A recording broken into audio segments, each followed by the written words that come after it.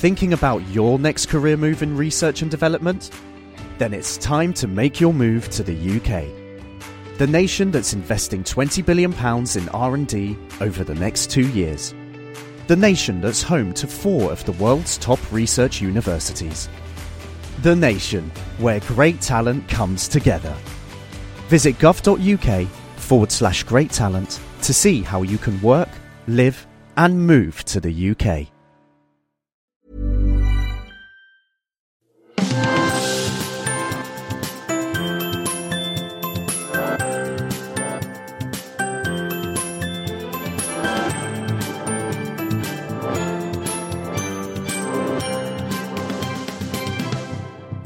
Hello, welcome to The Naked Scientists with me, Chris Smith, and also with Dominic Ford. Hello, Dominic. Hello, and this week, how earwax from blue whales can give us an insight into ocean pollution, the parasite that stops mice from being scared of cats, and Citizen Science will be finding out how you can get involved in some cutting-edge research, from spotting spiders to mapping happiness.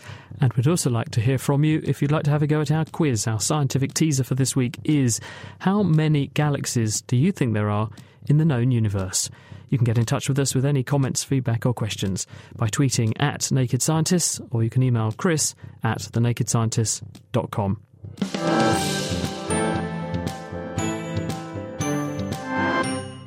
First, let's take a look at what's been making the science headlines this week. And Chris, what have you got for us? Well, scientists in California have obtained a blue whale and they've used its earwax in order to work out biochemically what has happened to this whale during its lifetime, its exposure to various pollutants and even mercury. Who would have thought that was possible? Earwax, you say? Yeah. Now, bizarrely enough, just like us, whales being mammals, they have a big long ear canal and they make earwax. It's actually known by the chemical and scientific term cerumen. It's a waxy, oily substance. In us, our ear canal is only a few centimetres long at most. In a whale, it's a metre. In a blue whale, at least. And this particular blue whale was about 12 years old when it unfortunately died owing to a collision with a boat. The body was recovered to Santa Barbara in California.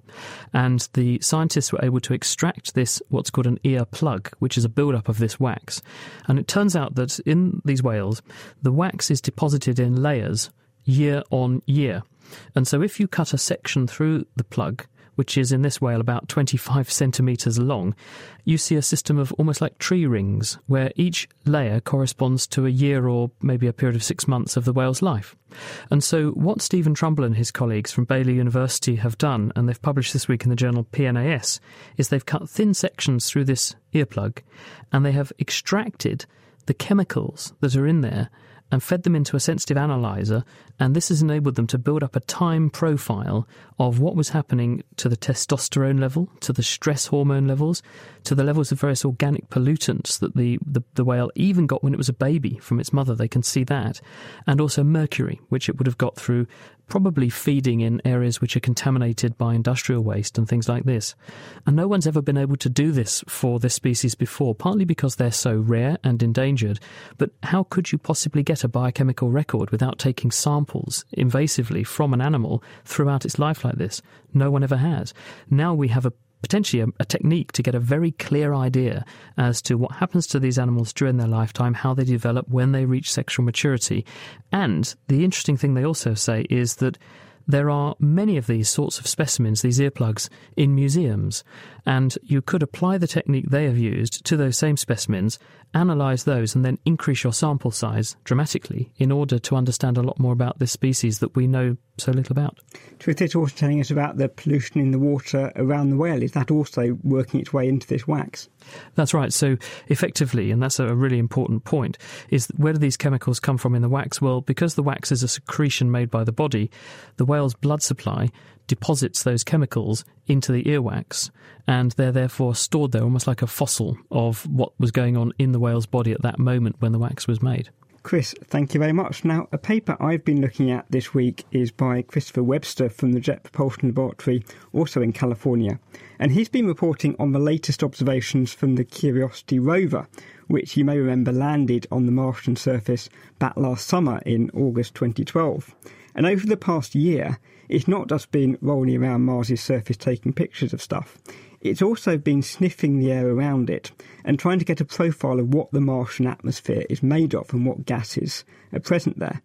Now, we've known for probably about a century that most of the gas in Mars' atmosphere is carbon dioxide, but there's been a lot of debate about what gases might be there in trace quantities.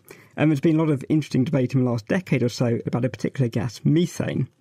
And what was interesting was that certain ground-based telescopes and also spacecraft in orbit around Mars have suggested that there's quite a lot of methane in Mars' atmosphere, in particular in plumes above particular geographic regions on Mars.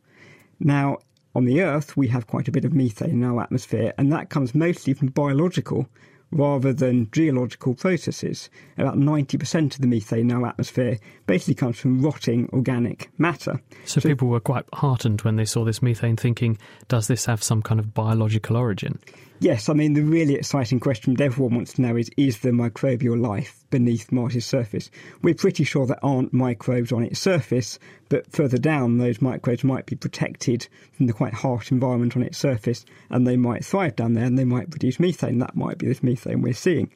So, obviously, the fact that Curiosity hasn't seen methane there is a bit of a disappointment in some ways, but it does actually, I think, explain this puzzle that we've had in the last 10 years, because this methane really hasn't made sense. Methane hangs around for hundreds of years, and to see these plumes coming out of geographic regions, you'd assume we'd have an accumulation of centuries' worth of methane in the atmosphere. You'd expect it to have quite a thick methane atmosphere if these plumes have been coming out for centuries. So it might be a silly question, but is Curiosity perched where these plumes are?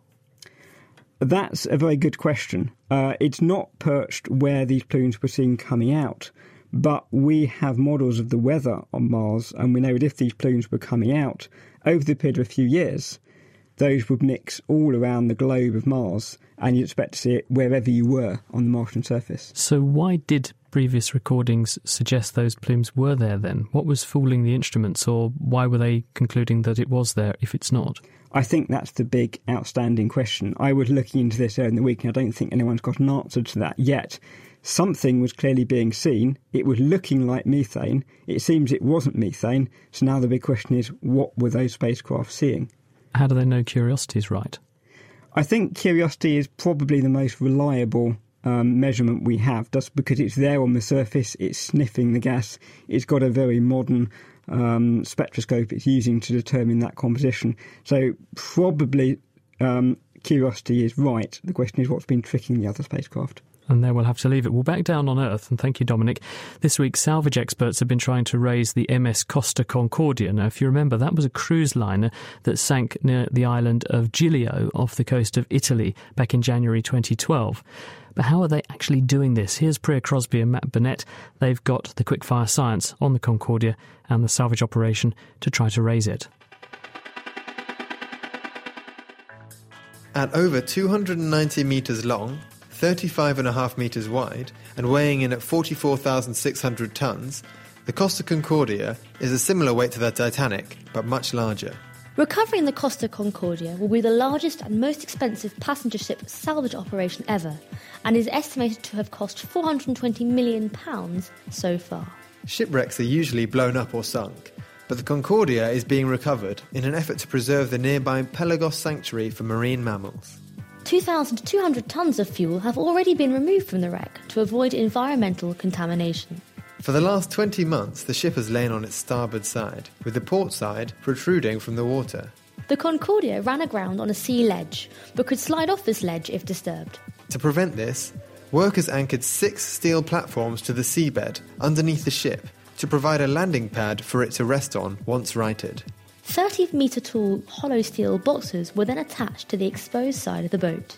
These boxes will initially contain water, which will be replaced with air to provide the buoyancy needed to refloat the wreck. Salvagers have used a system of pulleys, chains and counterweights looped under the ship to pull it upright. The next stage of the salvage operation is to attach custom-made steel boxes to the previously submerged side of the ship. Water can then be emptied from these boxes, allowing the ship to be refloated. Experts estimate that these boxes should be in place by next spring and hope to complete the salvage operation by summer 2014. Matt Burnett and Priya Crosby. And you can grab all of our Quickfire Science episodes as their own podcasts from our website at nakedscientist.com/quickfirescience. It's interesting. Did you watch the time-lapse video they've put of the boat?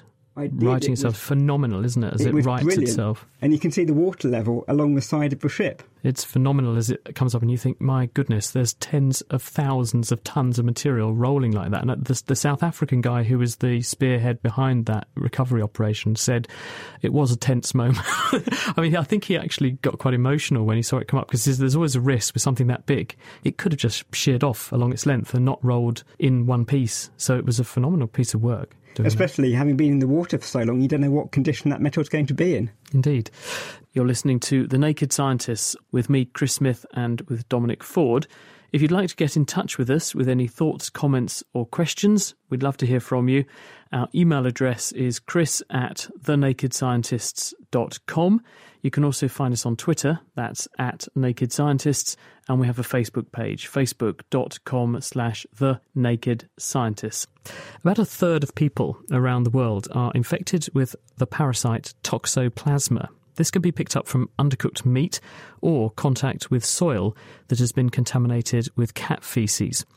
There are a range of health consequences for humans, but when mice are infected, it alters their behaviour and makes them lose their fear of cats. But does eliminating the parasite from the cat's body reverse this effect? Wendy Ingram is at the University of California at Berkeley. She did the work. Hello, Wendy. Hello. So why does toxoplasmosis affect mice like this? The parasite naturally wants to be in a cat. The cat is its primary host, and it's in the cat gut where it's able to sexually reproduce and create billions of infectious cysts that then can move throughout the environment and soil and spread much better than if when it's infecting any other mammal or like a mouse, it can only move from one animal to one animal. So cats are the target location for this brain parasite. In order for it to complete its life cycle, once it's in a mouse or a rat, it needs that mouse or rat to be eaten by a cat. So the behavior manipulation is a perfect way for the parasite to get to its target location. So by changing the behaviour of the mouse and making it lose its fear of cats, because mice are normally very scared of the smell of cats, aren't they? Then it increases the chance that a cat will eat the mouse, and then the parasite will go back into the cat where it wants to go. Correct. Yes, that's precisely right. So what's the big question that you're trying to answer with your research? We were very interested in how this brain parasite is manipulating mammalian fear. There are so many different things we could learn about either the mouse brain, fear in general. Also, since so many people are infected with this brain parasite, we don't really know what implications it might have on our behavior. These are all just open questions. So looking at it from a basic science standpoint, we want to know more. So for this particular study, we wanted to use a parasite that is weakened. It's not a normal parasite, and it doesn't form cysts in the brain. And we wanted to see what kind of effects that had on the behavior of mice. And if the animals were able to recover from the infection and no longer the parasites disappear from the immune system working well, did the behavior effects go away as well? And we very surprisingly found that wasn't the case. So you take some mice, you infect them the same way as they would be infected normally with Toxoplasma, and do they initially, when infected, even though this thing doesn't last for a lifetime in their brain, does it change their behaviour nonetheless and make them initially lose their fear of cats? Yes, absolutely. And then when the parasite leaves the body, for some reason that altered fear remains with the mouse afterwards? Yes. Do you have any theories as to how the parasite is therefore changing the brain of the mouse so that it is, when it's first infected, able to lose its fear of cats? Well, you can imagine a number of different ways. Most simply, the parasite is somehow able to go into the olfactory system, the smell part of the brain, and maybe target a specific neuron that's responsible for smelling cat urine and just basically they no longer smell the cat, so therefore they're no longer afraid of the cat. We don't think that that's the case. The olfactory system does seem to be pretty good still in the mice. We used a test called the hidden cookie test. We did exactly what it sounds like we did. We hid a cookie under some bedding and then see if the mice can find it, and they do. Another way that it could be affecting the brain in a permanent way would be if the parasite somehow is creating an immune response that the immune system changes permanently and the parasite doesn't have to persist. And it gets into nitty-gritty detail pretty fast going into that theory, but that's the one that I'm going to be following up on, looking at the mouse immune system. So what are the implications then for humans? Because with so many of us being infected, we're mammals too. We know these organisms, Toxoplasma, gets into our brains as well when we're infected. We know some people have suggested there might be a link with mental illnesses, including things like schizophrenia. Does this suggest then that even if we treated people for toxo, there might be some kind of legacy effect just through having been infected at some time? Yes, absolutely. So the researchers who are studying this potential link between schizophrenia and toxoplasma have suggested that all we need to do is figure out how to cure the parasite, get rid of the parasite, and we'll cure schizophrenia. And it's kind of a bit of a brazen statement, and this study really shows that that may not be true, that we may have these long-standing changes in the neurobiology that are not curable just by getting rid of the initial cause. Which is a bit of a worry, but at least you've warned us about it. Wendy, thank you very much. That's Wendy Ingram. She's from the University of California at Berkeley, and she published the work she was describing there this week in the journal PLOS One. Now, another paper I've been looking at this week is that the international search giant Google has teamed up with the Raspberry Pi Foundation to try and get children learning more about programming in schools. And the problem that both organisations have identified is that whilst using computers is very high up most school curriculums these days, children are learning how to use computers, how to do word processing, make spreadsheets, databases and so on, rather than actually learning how computers work and how they might develop their own software and applications to run on those computers. So to try and solve this problem, about a year ago it was much in the news that the Raspberry Pi Foundation was releasing this £30 Raspberry Pi computer that they hoped would be cheap enough to be a present that parents could perhaps give their children, and also be cheap enough that users could be quite adventurous with them and not worry too much about breaking an expensive piece of kit, because, well, the most you could lose would be your £30 Raspberry Pi. So the idea is that perhaps school computer clubs could start getting children using these things, getting them programming them, getting them learning the skills that you need to work for technology companies in school, rather than having to learn it later. And I think there's been this feeling that there was a golden age about 30 years ago, when I was growing up in the 1980s, actually, when computers were really quite simple. I had a BBC Micro when I was younger. So did I. Yep, Model B, invented here in Cambridge. Invented here in Cambridge. And it was great fun, because you turned the thing on, you went straight into programming language, and actually even to get it to load a game to play, you had to do some basic programming to tell that computer. You had a cassette player, did you? You load games off cassette? You had to load it off the cassette. It took a long time. You had to really like the game. It was 10 minutes, wasn't it, to load it up? But those machines were so simple that a 15-year-old kid could really understand how they worked and really start to program them quite effectively. But now computers have come on such a long way, they're really complicated beasts that, even most adults don't have the faintest clue how the computers that we use work. So the idea is to try and turn that around and get kids really interacting with computers. And so by having the resource of Google together with a charitable foundation and a very easy, very cheap to use piece of equipment, then you put those two together and hopefully this will rekindle this programming interest. That's right. Google have released a tool called Coda. It's actually freely available on the web, so if you're a bit old to be in a school computer club, you can actually download it yourself at home and play with it. And it's designed to help you really easily develop websites with applications on there. And it walks you through the process the real developer would do in a company if they were developing a large-scale website with applications. So what language is it running then, Dominic? Coded? Do you basically do something simple and graphical and it turns it into back-end code? Is that how it works? Actually, it's trying to get children to actually write the program code itself using languages called HTML and JavaScript, which is what the web is built on. But there are tutorials in there which have been developed by Google, who are obviously really expert in doing this.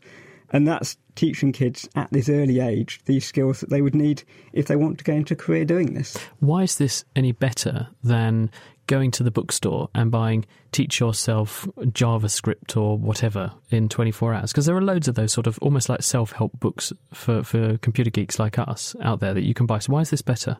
I mean, absolutely. That option has always been there to go out and buy the How to Develop Computer Software for Dummies books that you can buy in the bookstore. But the idea of this is it's something fun, it's something very interactive, it's something you can give to children at quite a young age, get them playing with it. And really quite quickly they can start to get a reward seeing that things are coming together. And hopefully they'll be inspired to want to do this for a living. What do the Raspberry Pi people say about this? Are they seeing that the fact there aren't enough people getting programming as still a problem, or do they think they are achieving their aim of getting more people programming? Because that was when we had them on this programme maybe a year ago when it was launching, and that was, David Braben, one of the people behind it, said here that's exactly what the aim is. So by tying up with Google, is that because there aren't enough people actually fulfilling the mission of Raspberry Pi? I think there's a lot of work to do here, and the Raspberry Pi project took off incredibly quickly. They developed the computer. They then thought that they would be developing the software over a period of years to get into schools. It took off so very quickly that they've actually got, I think, a lot of work to do to get this software written for the kids to really have a nice environment they can program in. Dominic, thank you very much. Now, as always, you can find more information, including the references for the stories we've been discussing here on The Naked Scientist, on our website. That's at nakedscientist.com/news. You're listening to The Naked Scientists with Chris Smith and with Dominic Ford. Now, our main topic for the week is citizen science. In the last few years, we've seen a really big rise in the number of projects that are trying to harness the power of people at home to do part of the work for the scientists behind these projects, partly because then they can maybe go off to the pub. Well, not really, I'm being facetious, but these citizen science projects allow scientists to get huge amounts of data very quickly and very cheaply, and that means you can feed that data in to become very high, top quality research. Now, one of the biggest and first established of these projects was the astronomy website Galaxy Zoo. So I caught up with Karen Masters from the University of Portsmouth, who's the project scientist for the site. Galaxy Zoo is basically a website. It's a place where you can go and look at images of galaxies that have been taken in large astronomical surveys. And you're shown a picture of the galaxy and you're asked a series of simple questions about what you see. And you enter that information, and then the Galaxy Zoo science team and those of us behind the site take those information. We collect typically 20 to 40 answers for each image. And we use that information to figure out what is the most likely thing that galaxy looks like, the most likely type of galaxy that is. And that's a piece of information we can use to study galaxy evolution, to try to understand how galaxies fit into the universe, how they change and evolve, where they came from. Now, we hear a lot about very sophisticated computer algorithms for recognising features and images. Are your volunteers really better than what computers could do?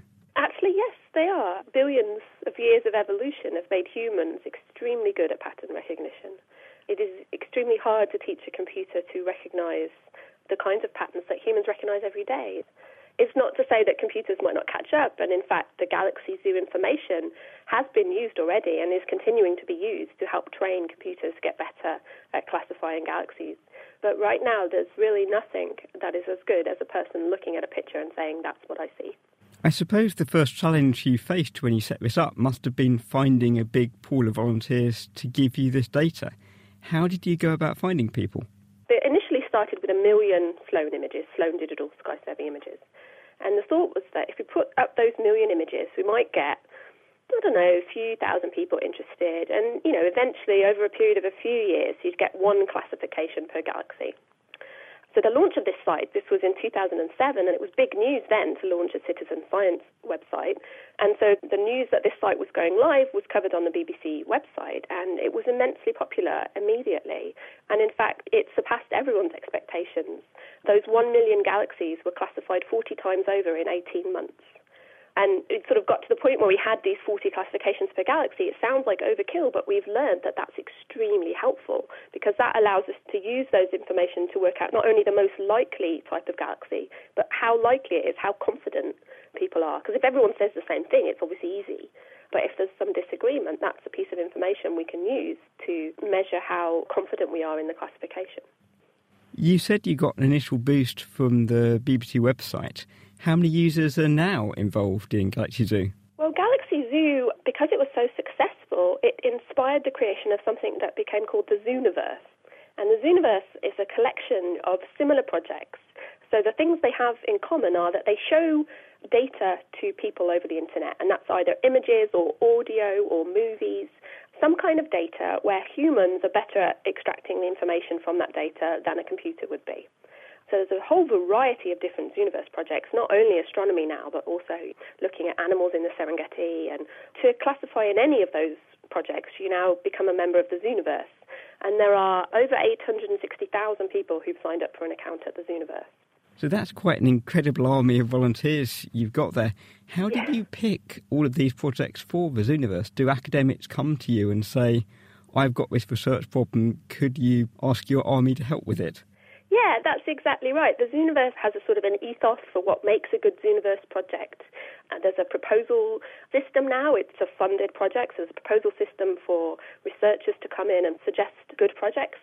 And we're also always sort of on the lookout for things that sound like they could be cool. And there was a new one launched just this week looking at images of plankton from under the water.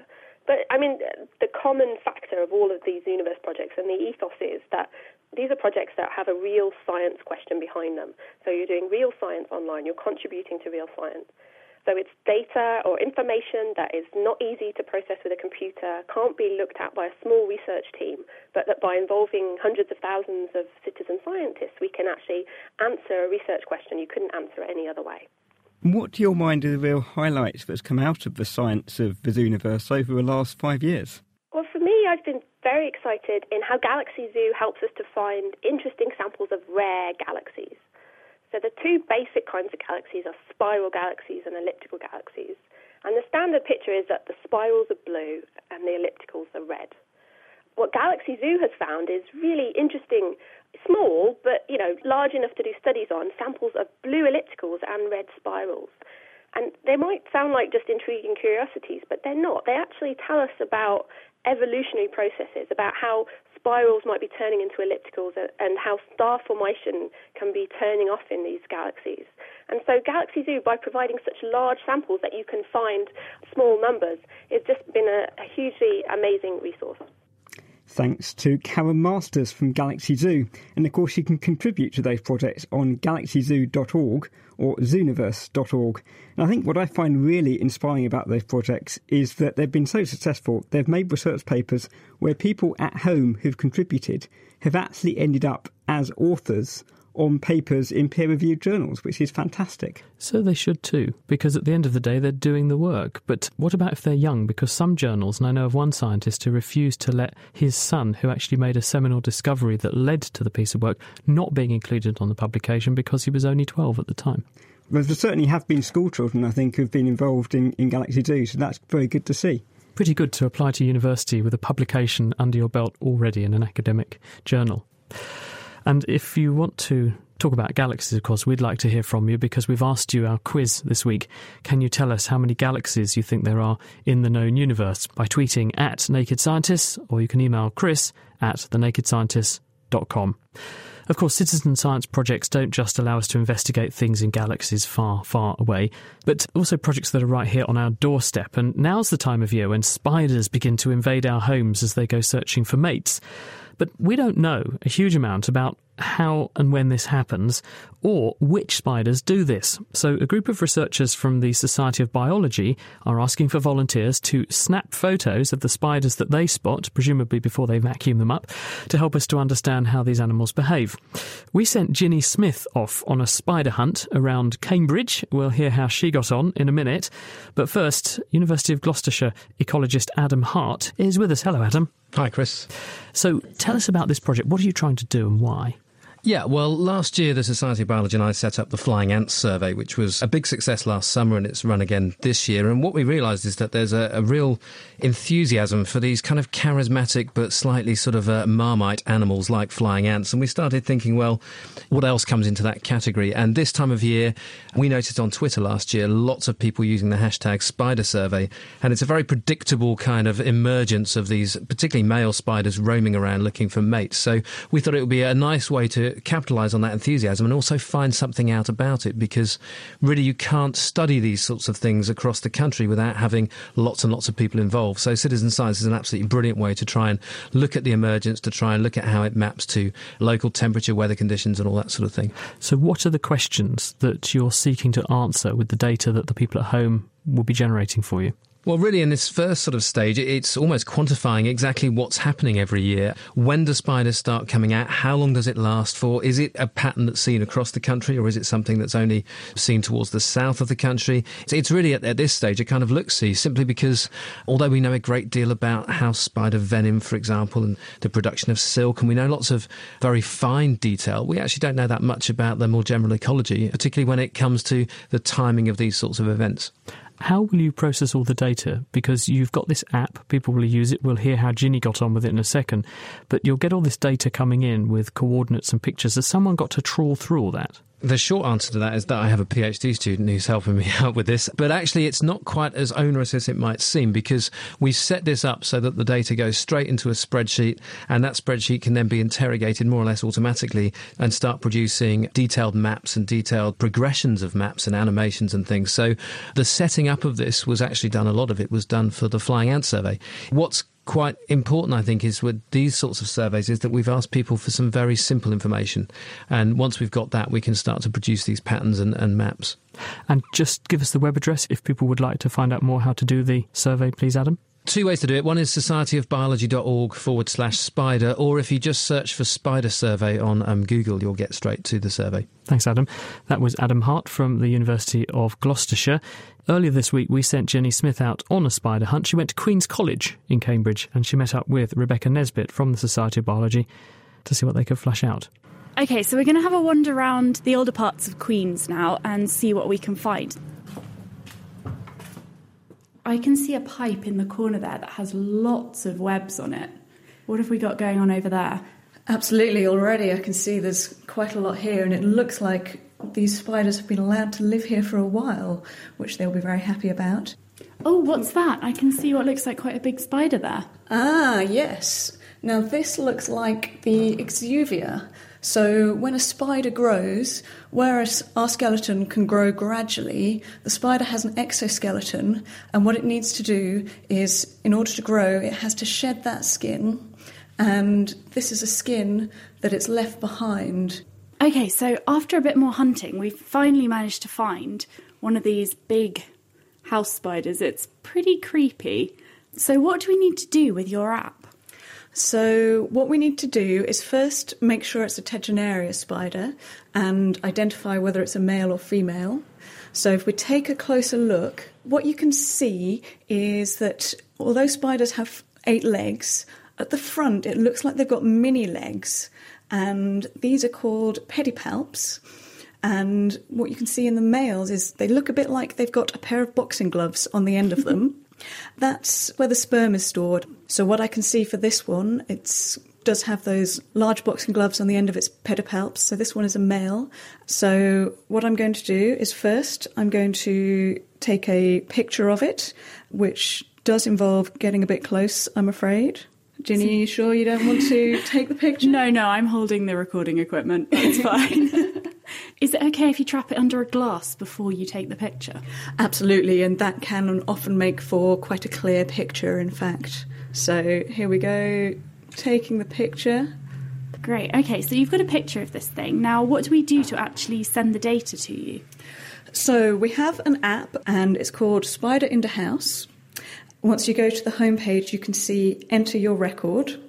The phone should be able to send in the latitude and longitude, and it asks you which room was the spider in. Then we're going to upload a photo. And what happens to all this information? Well, we are so pleased so far that we've got well over 3,000 records. What we're particularly going to be looking at is when we're seeing these spiders. And because we see them particularly at this time of year when the males become more nomadic, we know that it's breeding season. So by recording them appearing in our houses, we know when the males are out and about on the lookout for a female. And we're going to look at geographical differences around the UK, and hopefully we're going to have quite a few years' worth of data, and we may be able to look at weather conditions as well. Rebecca Nesbitt from the Society of Biology, hunting for spiders in Queen's College, Cambridge, with Ginny Smith. You're listening to The Naked Scientists with Chris Smith and with Dominic Ford. This week we're talking about citizen science projects that you can get involved with at home. In a minute, the project that's got people logging roadkill and where's the happiest or most miserable place in Britain.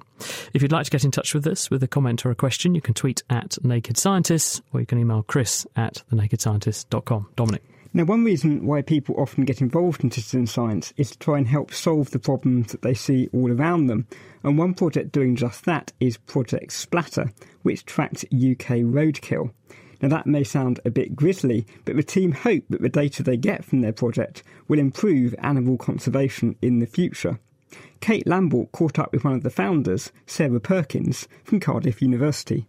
Project Splatter is a citizen science research project that is collating UK wildlife roadkill using social media.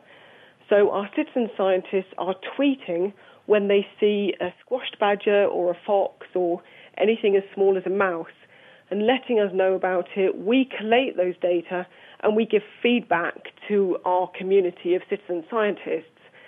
So why we're doing it is because there is actually no year-round survey of wildlife roadkill in the UK. We have snapshots, which has revealed interesting patterns, but we don't know what happens year-round. So we want to know where the wildlife roadkill is, what it is, and when it happens. And then ultimately, we hope to be able to reduce that wildlife roadkill. So what do the snapshots tell us? How much of a problem is roadkill for the UK's wildlife? Well, we've only been running since February of this year, and we hope to run for another 2 years. But in the 6 months or so that we've been running, our citizen scientists that we call splatter spotters have reported 3,300 data points to us. So we know that there's quite a problem for our UK wildlife. Our top most spotted animals include the badger, the rabbit, the fox, and the hedgehog has just started to appear in there. So we know that some of our favourite mammals and birds are up there in the top species that are road-killed.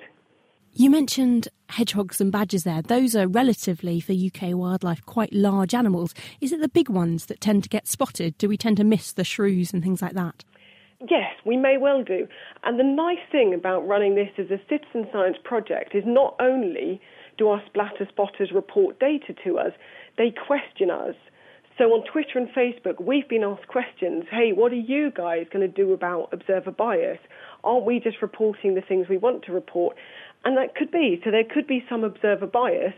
So what we have to do is back that up with work by some of our research scientists where we are actually driving along routes and verifying which data we see and looking to see which species aren't reported. Why do you think people get involved in these sorts of projects? Why are people so keen to share their data and what they see with scientists? Yeah, it's interesting. I think people see that by reporting something to us that is potentially very sad, driving past a dead fox on the road, nobody really likes to see that. They're turning something rather sad into a positive in that we might be able to mitigate against some of those roadkill deaths. So people are really interested in seeing what we can do with those data. You mentioned you've got 3,000 data points and that things like hedgehogs are just starting to appear. Why would things like hedgehogs being killed on the roads not be a constant year-round? Well, actually, we think there's something happening with hedgehogs this year where we've had this quite nice dry summer and the hedgehogs may have found it difficult to find food. What we do with our reports. Every week we feed back to our community of scientists by doing something called the Splatter Report. And it was only in the last 2 months that hedgehogs even came in the top 5 of that Splatter Report. And so we've really noticed this exponential increase. And so we think we're picking up this behavioural pattern where they're having to search for more food, and that's putting them into contact with the roads more frequently, they're ranging further, and that could be what's producing these greater number of roadkills seasonally. Is it a good or a bad sign that animals are being seen on this Splatter Report? I mean, I know it must look bad, but does an increased number mean that there are more of them about in the first place? It might do, but there are a lot of wildlife surveys that go on as well. So we have quite a good idea of the abundance of some species in the UK. And with the hedgehog, we know some great work by the People's Trust for Endangered Species that hedgehogs are actually in decline. We used to have in the order of tens of millions in the UK, and now we've got below 1 million. So the fact that we're seeing more on the roads isn't necessarily an indication that that species is increasing in abundance. It could be that it's actually more threatened. If it's a potential indicator of a diminishing population, what can we do? Can these reports in some way help us feed back into the loop of conservation? That's what we hope. We run this as an open database. So anybody who's interested in the data can contact us and we will send it. So currently we do send our records to biological record centres. Any of the wildlife trusts that are interested can have data. The birding organisations and a lot of the badger groups are interested in our data too. And actually recently, one of the badger groups contacted me because if they get a female badger in the spring that is run over on the road, their volunteers will immediately go out and search the area and look for the badger cubs to rehabilitate them because, of course, without the mother, those cubs won't survive. Sarah Perkins from Project Splatter talking to Kate Lamble. And you can tweet your splatter spottings to @ProjectSplatter, or you can post them on Facebook at facebook.com/splatterproject. You don't need a PhD to do science of global significance. At least that's according to the microbiologist Andy Whiteley. When he was in the UK, he mapped the microbes hidden in the soil nationwide by hiring scientists to send him samples from right across the country. But when he moved recently to the University of Western Australia in Perth and he wanted to repeat the project, he knew it was never going to be possible without some help from the public. So he started a project that launched just this month, and it's called MicroBlitz. MicroBlitz is basically citizen science for the 21st century. We're looking at what microbes are hidden away in the soil and where are they. That's important for a couple of reasons. The first one really is that when actually plants grow and basically we have productivity above ground, half of that circle is actually below ground. So these are the microbes that are sitting there in the ground that are helping. And it's really about asking the question, where are they and what are they doing? And these microbes are actually really diverse. So, for example, when you put your footprint down in a paddock or a field, there's about 10 trillion individual bacterial cells in that. 10 trillion? 10 trillion in that footprint, and about 10,000 species of bacteria as well, we think, at the minute. That's an estimate, and it's probably an underestimate. So there's this whole world of biodiversity that's hidden away below the ground, and this project really is to empower the general public to help us to take samples out in that natural environment to actually work out in terms of the microbes what's there and where are they. If I put my foot down on the beach here, because we're looking at the Swan River in Perth, will I get different bacteria in the soils beside this river compared with somewhere else in the world? We think there are some common bacteria that are present all over the world, so globally distributed. But yes, in terms of different habitats and different environments, we do see different species and different relative proportions of those species as well. So there are what we call biomes of bacteria. There are certain types of bacteria that always associate with soil. Certain types would, for example, associate with that sandy beach where you're standing. And, for example, certain types of bacteria that will associate with the water that's actually flowing down the Swan River that's in front of us. So what gave you the idea for doing this project in the first place? The original mapping part of the project was a project that was happening in the UK in 2007 when I worked at the Centre for Ecology and Hydrology. And the project really came about asking the question, OK, we have this landmass in the UK and it has very different uses in terms of agriculture and various other grasslands and things such as that. And asking the question, well, do those different uses of the landscape actually change the microbial communities that are present within the different types of soils and landscapes. So if I have farmland that's been intensively farmed over many years, I get different bacteria there than, for instance, if I've got a lawn in someone's garden? For sure. We think actually that we are manipulating the landscape quite a lot. And so the original idea really was, well, let's just go and sample out in the UK. So we had this survey which piggybacked on a survey which was called the Countryside Survey 2007. And that was the first time that anybody tried to do a microbial map of a country. So how did you map Britain? Did you get someone to send in samples of soil from the entire country that you could look at the DNA in there then? It was actually a formal scientific survey done at 5 kilometres resolution, so it was people trained as scientists to actually go out there and take the samples for us. The problem came in terms of taking that map that we did in the UK and trying, for example, to do it in Australia, and Western Australia especially, is the size and scale. So it's 22 times the size of the UK, and it's also 1/20th of the population. So it would take us 60, 100, 150 years to actually do the similar effort of sampling over here. So that's where the real idea came, to make it into a citizen science project where we engage with the local public to help us out with that large-scale mapping. OK, so we're down to about 10 centimetres. And essentially what we're going to do is dig straight down that side of the soil and put it straight into a bag. We need about 300 grams of sample. That's important because it gives us enough sample for the molecular analysis, but also it gives us enough sample for chemical analysis. So we'll measure things like pH, carbon, nitrogen, phosphorus on the sample. Once the sample's mixed, we remove anything that's large in terms of roots or rocks or shoots. So there's a bit there that we're just going to throw away. And the first thing we do is load one of the tubes for DNA extraction and analysis. So these are very small screw-top 2mm tubes. Half a gram, there we go. Screw the top back on. And there's a second tube which is our backup sample. So this will go in the freezer, and if the first extraction doesn't work for whatever reason, we have a backup sample. That's as simple as that for the sample. So we have about 300 grams of soil in the bag. We have 2 tubes which are the DNA extraction tubes.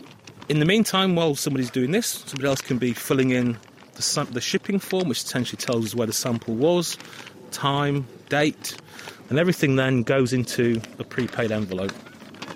And there you go, you just become a microblitzer. That arrives back in the laboratory. How do you then process that and marry all of this data together? Samples arrive back in the laboratory. They are, first of all, determined for dry weight, so we weigh a portion of it and then basically weigh again. So that gives us moisture content, which we think is going to be quite important with the samples. The samples then go into a freezer. So we store them all frozen until we basically take them out as batches of, say, 96. Once the DNA is extracted, then we use various molecular biology means, such as PCR, to work out, and sequencing to work out actually the microbes that are present within the sample. And because you are keeping a version of the sample in pristine condition in the freezer, I suppose that in the long term, if you have further questions subsequently you want to ask of that sample, you can go back to it and ask those questions as technology and science evolves and moves forward. Exactly. One of the key things about microblitz is not just the data that we get back from it now, it's actually the legacy in the future. So essentially we have a biological bank of samples, which is the snapshot when we did the samples, and as different questions become more relevant, we can always go back to that biobank and ask those questions again without having to do the extra effort. Andy Whiteley from the University of Western Australia, and microblitz with a z.com.au is the web address if you'd like to find out a bit more. Now, many of the projects we've discussed so far involve scientists getting hold of your data, but what do you at home get? Well, you could get Happy.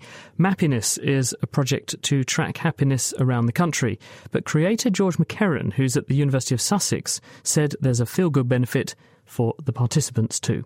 Mappiness is a project that's interested in mapping people's happiness in relation to other elements of their environment. And it does that with an iPhone app that people download for free. They get beeped twice a day, much like getting a text message. And then we ask them questions about how they feel, who they're with, what they're doing. It takes about 20 seconds. And then because we get the GPS coordinates from the phone, we can also join that with various kinds of information about the environment they're in, weather, land cover, habitat type, air pollution levels, and so on, and build really detailed models of what it is that contributes to people's happiness. What sorts of questions are you able to ask doing this that you couldn't have done with a traditional scientific study before the age of the smartphone and citizen science? The questions that we ask are fairly simple. You could ask those in traditional ways, but the beauty of this is that we manage to reach a lot of people on a lot of occasions affordably, and that we get an objective measure of where they are, so that we can then add in objective information about the environment. So in the past, you might have relied on saying, well, how happy do you feel, and is the environment where you are nice? But unfortunately, those things might be correlated just because, optimistic people say they're happy and they say they're in a nice environment, and therefore the relationship is sort of less convincing. What about the recruitment process? Because you're automatically selecting for an audience subset, aren't you? They've got to be people who own a certain species of phone. You're using iPhones. Therefore, they might be a certain subset of the population who are rich enough to do that, who are young enough to operate one, and also motivated. Yes, that's absolutely true. And if there's, one biggest limitation of this study, that's probably it. I think how much that matters depends on what question you're interested in. So if you're mainly interested in income, it might be a big problem that you don't have anyone on very low incomes. So it is true that our sample are richer and better educated and younger than the average person. I think that problem will get less over time as more and more people have smartphones, and hopefully if we're able to support a wider range of smartphones and maybe some cheaper ones too. The self-selection issue is also interesting, but we do try to make sure that we don't kind of say, are you a person who loves green space? Then sign up to Mappiness. We don't talk a lot about our hypotheses during the study or when we sign people up. And so we hope that we're not getting too biased from that. But as I say, that is the biggest limitation with this. But it's also how we're able to reach enough people that we can say something meaningful about the hypotheses that we have. How many people are taking part? From day to day, we have about 1,000 people, I think, at this point. And the number that we've had over the course of the study, which has been running for about 3 years now, is getting towards 60,000. That's a stupendous number, isn't it? So what sorts of trends are emerging? What are you finding? Our main piece of published research that's come out so far says that, as you might expect, people are significantly happier in natural environments than they are in cities. And that's after we control for other things that might go along with being a natural environment, such as it being nice weather, it being the weekend. And you might say we knew that already. Everyone knows that green space is nice. But I think the key thing here is to be able to put really hard numbers on it. And so to prove statistically that that's the case, and also to say, well, how big is that effect? And we can say actually that the size of that effect is very much on a par with other things that you would expect make people happy, such as being with friends or, say, watching television rather than doing the washing up. So are there any bits of Britain that you can say those are real hotspots for being really, really happy, or conversely, maybe being less happy? When we split up the country, then we find that some places in the far north of Scotland seem particularly happy. And that's true if we include only people who live there, not people who might be visiting. And we found that generally Slough comes bottom, which is almost too intuitive in a way, given that there are programmes making Slough happy and so on. The problem generally with doing this is what geographers call the modifiable areal unit problem. So if you cut the country into different kinds of slices, you might get different answers. And that's why we haven't published a happiness map so far, which would be an obvious thing to do otherwise for a project called Mappiness. Most scientists say that a very big proportion of the costs of doing research like this originally was the data collection. You're passing that burden onto the people who take part in the study. What are they getting out of it in return? There's potentially an altruistic motivation where people like to be contributing to research that might have results that are of social value. But of course, there is also an individual motivation to get some really detailed information back about your own happiness. So you can look at graphs, you can download maps. And so people get that data back, and for some people that's really valuable. And actually, I just think that being asked to think about your happiness, even if you never download the data, does make people more aware of how they feel, and potentially also, over time, puts them in a better mood. I think there's pretty robust data that shows that if you do that, you do enjoy more well-being, don't you? If you're asked to focus on the things that you're happy about. That's right. And in fact, that's certainly what we find. It's important, in fact, say we're trying to look at trends across the whole country, it's very important that we control for how long people have been taking part at any given moment. And obviously, as the study goes on, more people have been taking part for longer. Otherwise, we get misled by the fact that people who have been taking part for longer report happiness that's significantly higher than people who've been taking part for a shorter period. There may also be an element where people get kind of more fed up with the study over time, and therefore, when they've been taking part for a long period, most of the time they're not very willing to take part, and only when they're in a good mood will they, in fact, give us a response. But I certainly hope, and as you say, existing evidence would seem to indicate that people will be happier over time from taking part in this sort of study. George McCowan from the University of Sussex. And finally, Hannah Critlow surveys safety. This week, we take a deep breath and sniff out the answer to this question that Callind wrote in with. Is there a safe way to consume nicotine? is smoking tobacco a lot worse for your health than snuff. So what are the relative harms of nicotine-containing products? Are patches safer than e-cigarettes? Is snuff safer than smoking? We crack into the data with Professor Nutt. Hello, my name is David Nutt. I'm a psychopharmacologist from Imperial College in London, and I'm also chair of the Independent Scientific Committee on Drugs. And we've recently done quite a detailed analysis of the relative harms of different nicotine and tobacco-containing products. We use this new technique of multi-criteria decision analysis to try to understand the relative harms of drugs and to make more rational, sensible decisions about what we do with drugs, including tobacco. Well, he's perfectly placed to provide the answer to this question of the week, then.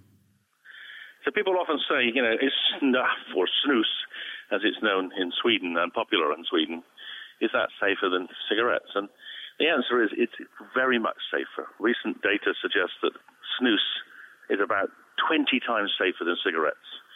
And there are many reasons for this. The first is actually a specially prepared form of tobacco that has taken out most of the carcinogens that are added to tobacco and cigarettes to make them smoke better. The second is it's not smoked, it doesn't get in the lungs, and there's no carbon monoxide to damage the heart. So snuff is considerably safer than smoking cigarettes. But what about electronic cigarettes, which vaporise nicotine and deliver it to the lungs? So these also look to be very much safer than conventional cigarettes, and possibly even safer than snus itself. And what about the passive risk of e-cigarettes for those around the smoker? The current situation with e-cigarettes is that we think they have a much lower propensity to cause harm to other people as well as to the user. It's not been extensively studied, but you certainly don't get the contamination of the air, the carcinogens that you get from smoked cigarettes. Whether there's enough nicotine floating around to actually cause a degree of pharmacological action on people in the vicinity of e-cigarettes is not yet known, but I would be surprised if they had anything like as big a problem as passive smoking as do current cigarettes. And partly because of this, patches are deemed to be safest of them all. If you'd like further details, visit the Independent Science Committee on Drugs website. Now, closing the show, let's sleep on this question that Martin Taper wrote in with. I've been affected by the moon all my life. I medicate myself to sleep in a full moon, otherwise I don't sleep. I am also affected by air pressure in a similar way. When the air pressure is high, and it's full or near full moon, I'm unable to sleep without medication, and if I do partially sleep, I have wild dreams. When the opposite is the case, I sleep like the dead. Is there a scientific explanation for this? So could the phase of the moon affect how you sleep? Or could air pressure affect the content of your dreams? Hannah Critchlow. And if you can help Hannah, then please send in your thoughts, comments or experiences to chris@thenakedscientists.com. You can also tweet @nakedscientists or find us on our Facebook page. That is it for this week. The answer to the quiz question, we think that there are something like 100 billion galaxies in the known universe, although with the recent discovery of dwarf galaxies, that number may be 10 times higher. Thank you to all of our citizen science contributors this week, and also to Dominic Ford for joining me. The production was by Kate Lamble. Next time, we're exploring the science of sleep. What is it for? I mean, after all, we spend a third of our lives doing it, so it must be for some reason. Join us next week to find out. The Naked Scientists comes to you from Cambridge University. It's supported by the Wellcome Trust and the EPSRC. My name's Chris Smith, and thank you very much for listening. Goodbye. Thinking about your next career move in research and development? Then it's time to make your move to the UK. The nation that's investing £20 billion in R&D over the next 2 years. The nation that's home to 4 of the world's top research universities. The nation where great talent comes together. Visit gov.uk/great talent to see how you can work, live and move to the UK.